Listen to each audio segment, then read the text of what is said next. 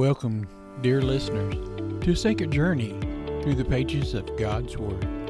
I'm your guide in this adventure, Steve Kitts, and I'm truly grateful that you've joined me in another session of During Bible Study Podcast. Before we look closer into these verses that will illuminate your heart and your mind today, let us pause for a moment in prayer. Dear Heavenly Father, as we open your precious Word, we look for your guidance and wisdom. May the Holy Spirit be our teacher. Illuminate the truth within each of these sacred pages. Bless all those that tune in today, that they may find solace, inspiration, and spiritual growth through what is shared and explored in your Word. In Jesus' holy name we pray, and amen. Talk a little bit about God's judgment. We see in the book of Jude, we'll look at verse 4 first, but 5 through 10 is what we really want to focus on. Verse 4 says, "For there are certain men crept in unawareness, who were before and old ordained to this condemnation, ungodly men, turning the grace of our God into lavishness, and denying the only Lord and God, and our Lord Jesus Christ." Here, Jude is trying to defend the faith. Outsiders have entered indiscriminately into the church and thrown the church into confusion. And Jude tells us 4 things about these false teachers. 1, God knew all along that they were coming, and they would not triumph, but be judged instead. Then 2nd, they live ungodly lives. 3rd, they subvert the teaching of God's grace, using it as justification of a life of sin. And then 4th, they deny Jesus Christ as the Master and Lord. They probably did not deny Jesus' deity or humanity, but denied that he was the Lord by the way that they lived, by their lascivious lives. We need to be watchful of these false prophets and those who stand up and pretend to be Christians. In the last days, the enemy will increase the attacks, and the temptations will be offered to all. Now let's look at verses 5 through 10. It's God's judgment on these. And it reminds the readers, us, that judgment will come to those who live ungodly lives, on those who turn away from the gospel. Verse 5. "I will therefore put you in remembrance, though ye once knew this, how that the Lord, having saved the people out of the land of Egypt, afterward destroyed them for not believing."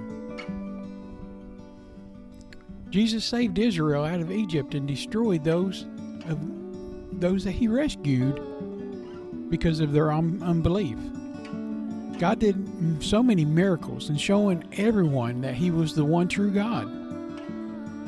Yes, Jude speaks here of Jesus, for what is the attribute of God in the Old Testament, and it's often by the New Testament writers credited to Jesus, showing Jesus' deity. Even though Israel was delivered out of Egypt, the generations that did not believe was destroyed and judged in the wilderness and never made it into the promised land. The chosen people had nowhere to go. Then God made a way.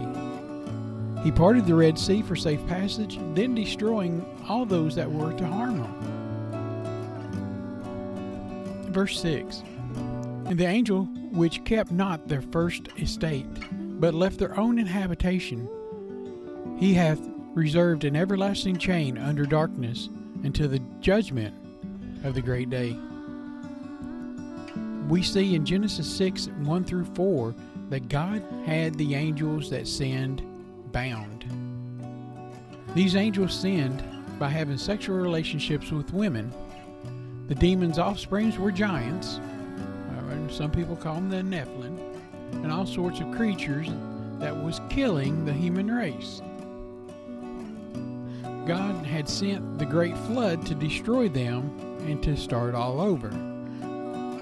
Since the fallen angels did not adhere to the boundaries between men and angels established by God, God had now restrained them and limited these demons and will pass final judgment on them on the last day.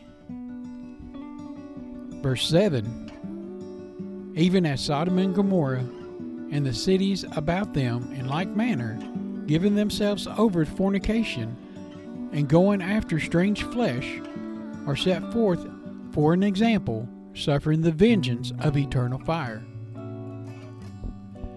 Now God destroyed the cities of Sodom and Gomorrah and the nearby towns that gave themselves to sexual sins in a demonic way. Their thoughts were evil continuously, we read. The destruction of these cities served as a type of an anticipation of the judgment of everlasting fire that is coming. The world today is making the same mistake and going after everything that's bad and forsaking God and His Word. They will face an eternal fire for not accepting the Lord Jesus Christ. Verse 8, likewise, after these filthy dreamers defile the flesh, despise dominion, and speak evil of the dignities. Jude now applies the three historical judgments to his readers. Notice that he implies what he is saying to the readers with the word these. The false teachers justify their behavior with dreams and so-called revelations. Like, God spoke to me, or God showed me this. But they deserve judgment since they defile the flesh by sinful acts. They refuse to submit to any authority and revel in angelic power. Notice again the triad. Using lies and fears to trick people into believing that they are special, and God is not into that. He don't support that. We're not special, God is. As David so aptly said, the fool hath said in his heart, there is no God, in Psalms 14:1. Verse 9, yet Michael the archangel, when contending with the devil, he disputed him about the body of Moses, durst not bring against him a railing accusation, but said, the Lord rebuke thee. By the way of contrast, Michael the archangel did not even dare to reprove the devil when arguing about the body of Moses. Instead, he left the final judgment up to Lord Jesus Christ, calling upon the Lord to rebuke the devil. We can't fight the devil ourselves. We need God's help. We need to call out to Jesus and have Jesus do our fighting for us. Even the best angel we have in our arsenal, the one that helped throw Satan out of heaven, even he knew that he was no match to the devil and his powers, because he called on Jesus and told Jesus, you need to handle this. This tells me he didn't even argue with the devil about things. He let Jesus handle the devil, and that's the way it saved him so much trouble and aggravation. Just think now how many times we let ourselves get trapped into spiritual fights about something, when all we have to do is see that the devil is trying to come between our personal relationship with God and turn that battle over to God, where God wins every time. Verse 10, but these speak evil of those things which they know not, but what they know naturally, as brute beasts, in some things they corrupt themselves. These people, in contrast to Michael, degenerates what they do not comprehend, and in a sense live like animals and end up being destroyed. In 2 Peter 2:12, but these, as natural brute beasts, made to be taken and destroyed, speak evil of the things that they do not understand, and shall utterly perish in it. The brute beast is the ones who lack intelligence, sensitivity, or compassion. A brute person. So this gives me encouragement and hope when I read this message, that we don't have to fight our own battles. We have to give it to God. We shouldn't fight our battles. We should hand it all over to God. We should know and recognize that we're in a battle. We don't need to follow false teachers and preachers. Those that are all about me, give me. It should be about showing people God and showing the goodness of Jesus and leading others to follow God. We don't need to glorify ourselves. Even Jesus lifted up God in everything that He did, and He is our example.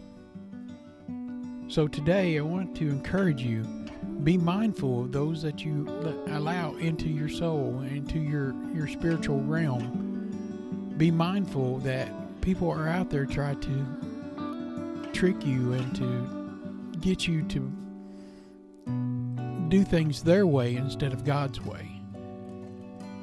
But an end will come to them. They will be judged. They will be bound and sent into that other darkness. Walk your path and follow Jesus the best you can do.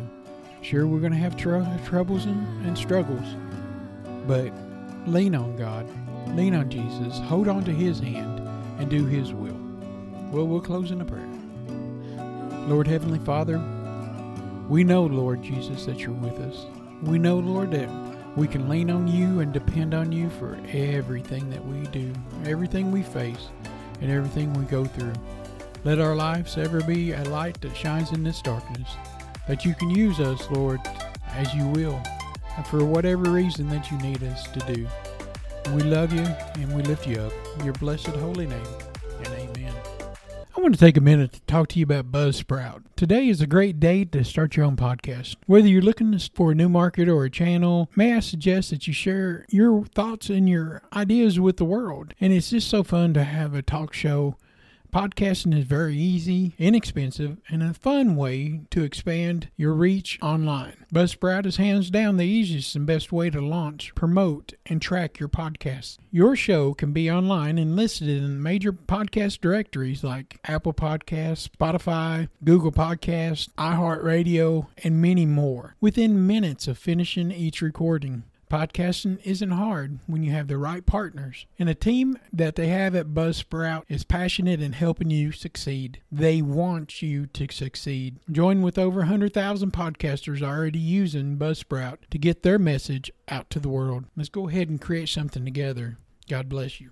Let me tell you about a new product that you probably need to go check out. It's called Talking Jesus Doll at JesusDoll.com. If you use my promo code SteveKids at checkout, they'll give you an extra 10% off. With all the woke culture going out affecting kids with cartoons and toys, they're trying to separate your kids and your grandkids from the family and from God. I recommend that you introduce Jesus to your kids as early as possible. That's why we're partnering with the Talking Jesus Doll. It's a plush doll that talks. When you squeeze the hand, it speaks 10 phrases that Jesus said in the Bible, from the Lord's Prayer to John 3:16 and everything in between. With everything that's going on, it's important to introduce our children to the love and the lessons that Jesus had for many years. I love this product, and so does everyone else. The reviews are amazing, and kids are learning the Bible verses and using the doll to minister to others. If you have kids, grandkids, nieces, and nephews, this is a perfect gift for them. It could be for Easter, birthdays, and even Christmas. Teach your kids about the Lord. Go to JesusDoll.com and use the promo code SteveKids for 10% off, and God bless you.